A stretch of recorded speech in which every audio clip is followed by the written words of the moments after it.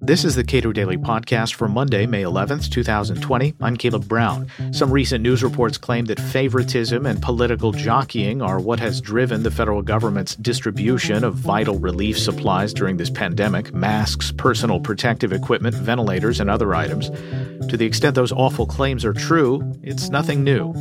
Economist Steve Horwitz is co-author of a new piece in Regulation examining past cases where political expedience trumped the needs of states.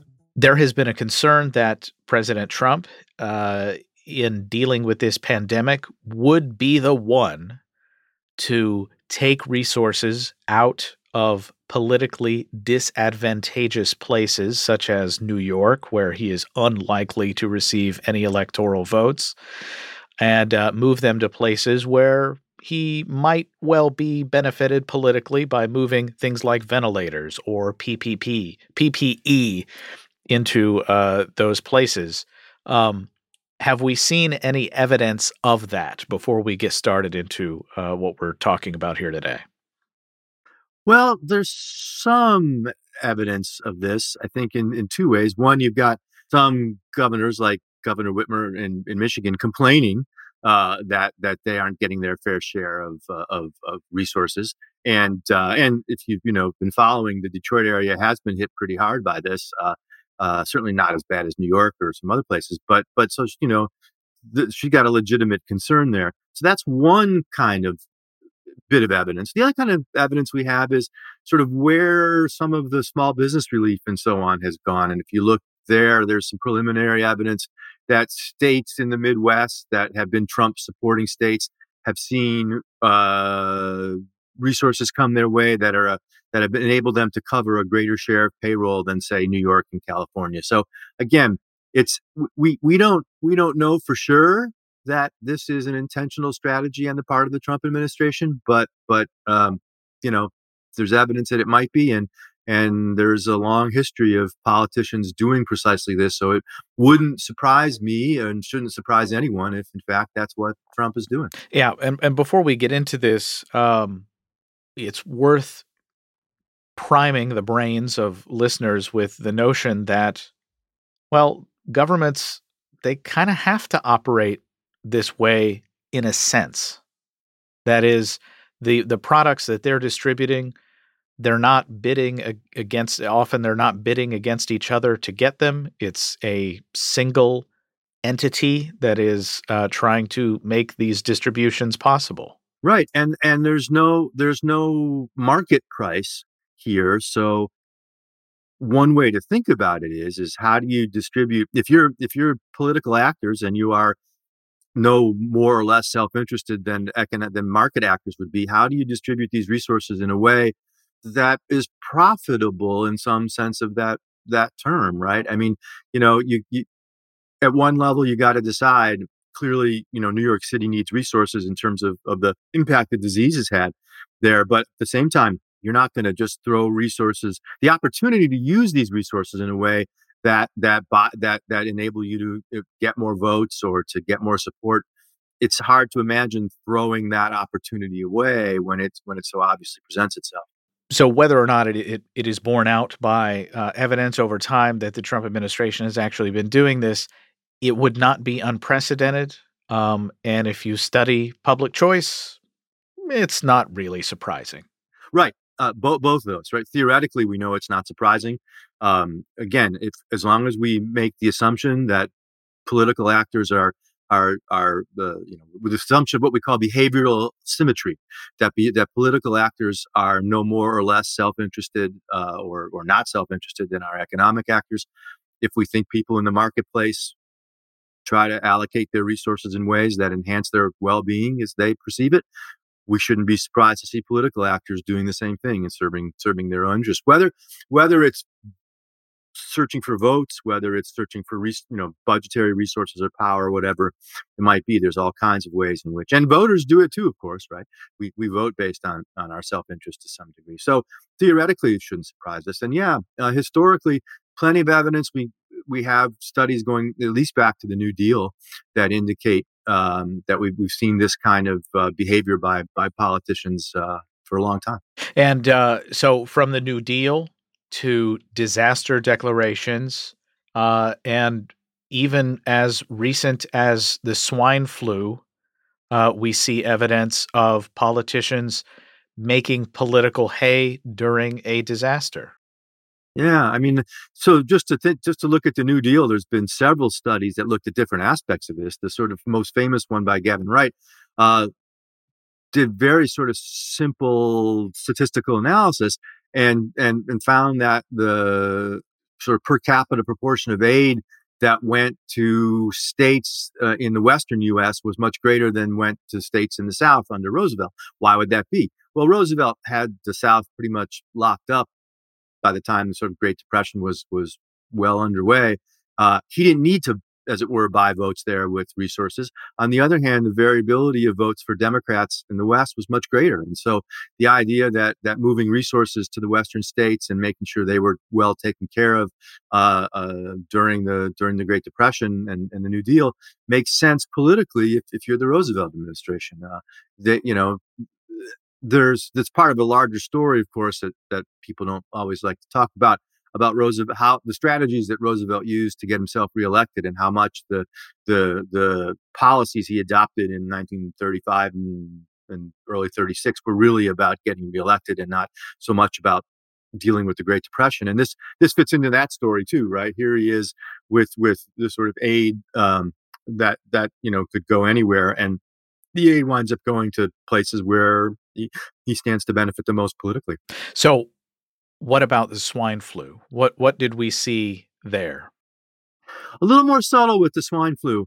The study by Matt Ryan is the one that people talk about the most, and there it was about the distribution of the vaccine, and the vaccine went disproportionately to states that had more Democratic members on the House Energy and Commerce Committee, which was in charge of distributing or overseeing this process. They're the ones that have authority over health and human services.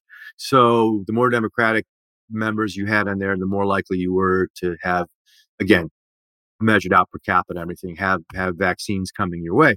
So again, that suggests that people in positions of power were able to steer resources toward their constituents in ways that benefited them politically, even if that wasn't, scientifically or medically the ideal distribution of resources. And yet, if you listen to New York Governor Andrew Cuomo and others, when they talk about the distribution of these vital medical equipment from either the federal government or among states or from manufacturers to this state or that state, he wanted us to get into some sort of cartel, a consortium, a committee to make decisions about where all these vital resources would go. And if I recall correctly, he said something to the effect of, we can't have states bidding against other states. And my first thought was, well, how else are you going to get more production in these vital areas? Yeah, and it's complicated, right? Because you want some way of expressing the intensity with which people need those resources, right? And bidding does that. If we have states, really trying to find ways to persuade the federal government or whomever that these resources are desperately needed here as opposed to over there. In the marketplace, that's what prices do, right? Our willingness to pay high prices for goods indicates how the intensity with which we think we need those goods. And there's not a clear way to show that when the resources are being distributed within the realm of government, itself. So federal government's got all these resources it wants to distribute. How do you decide where they should go? You can have the bidding war in some sense, but it's never going to be like a market. It's never going to express. And what exactly are you spending and bidding, and what does he mean by that? The challenge for political actors is, how do you decide, right? I mean, that New York City is getting hammered by this thing, and so it seems like medically, New York City should get a beyond the sort of, even if we looked at population, even beyond that, it should be getting its more than its fair share, as it were, of those resources. But again, the question is, what ensures that political actors will allocate resources in the optimal way, right? That's really the question here, especially when the optimal allocation of resources by some external criterion, whether it's medical need or whatever, is not going to align with their own self-interest. How do you, something's got to give there. Either they stop acting in their self-interest, and we normally don't think of politicians as doing that very easily, or they're not going to allocate those resources in accordance with what makes the most sense medically. And that's the dilemma we face. I've seen some discussion online about this, and the notion that a whole lot of this equipment, the absolute necessity for it, may very well be short run. And then producers in that very short run aren't necessarily going to be incentivized properly to amp up production or shift production from one kind of product to another. Yeah, again, always a challenge to sort of change over your capital equipment in a way that to produce something new that you suspect will be only for the short run. I mean, that's costly from the producer's perspective, and you're likely to see that in the price of the good or service that we're talking about. So again, that said, we've seen one of the great stories of this is how much the private sector has flipped over. The classic story is the distilleries now producing hand sanitizer, but we've seen plenty of other examples of this where the private sector has moved before they were told. I mean, seeing Ford and GE producing ventilators and things like this, people saying, well, it's just like World War II where we had to turn everything over and make tanks and airplanes. Big difference. And the difference was during World War II, government said, you will do this, right? And you will do it now. Here, it's been the reverse. It's been these companies seeing this opportunity and moving forward with it before anyone told them they had to. And I think there will be really good stories to be told when this is all said and done about how the private sector responded. I would say, by the way, the nearest comparison we have is to Hurricane Katrina, and much smaller scale and different problems, but certainly the way in which we saw the response of private sector and civil society there. I think we've seen many of the same things happen here in some of the same ways. Steve Horwitz is a distinguished professor of free enterprise at Ball State University. His upcoming regulation piece is The Politicization of Disaster Relief. Subscribe to the Cato Daily Podcast wherever you please, and follow us on Twitter @Cato Podcast.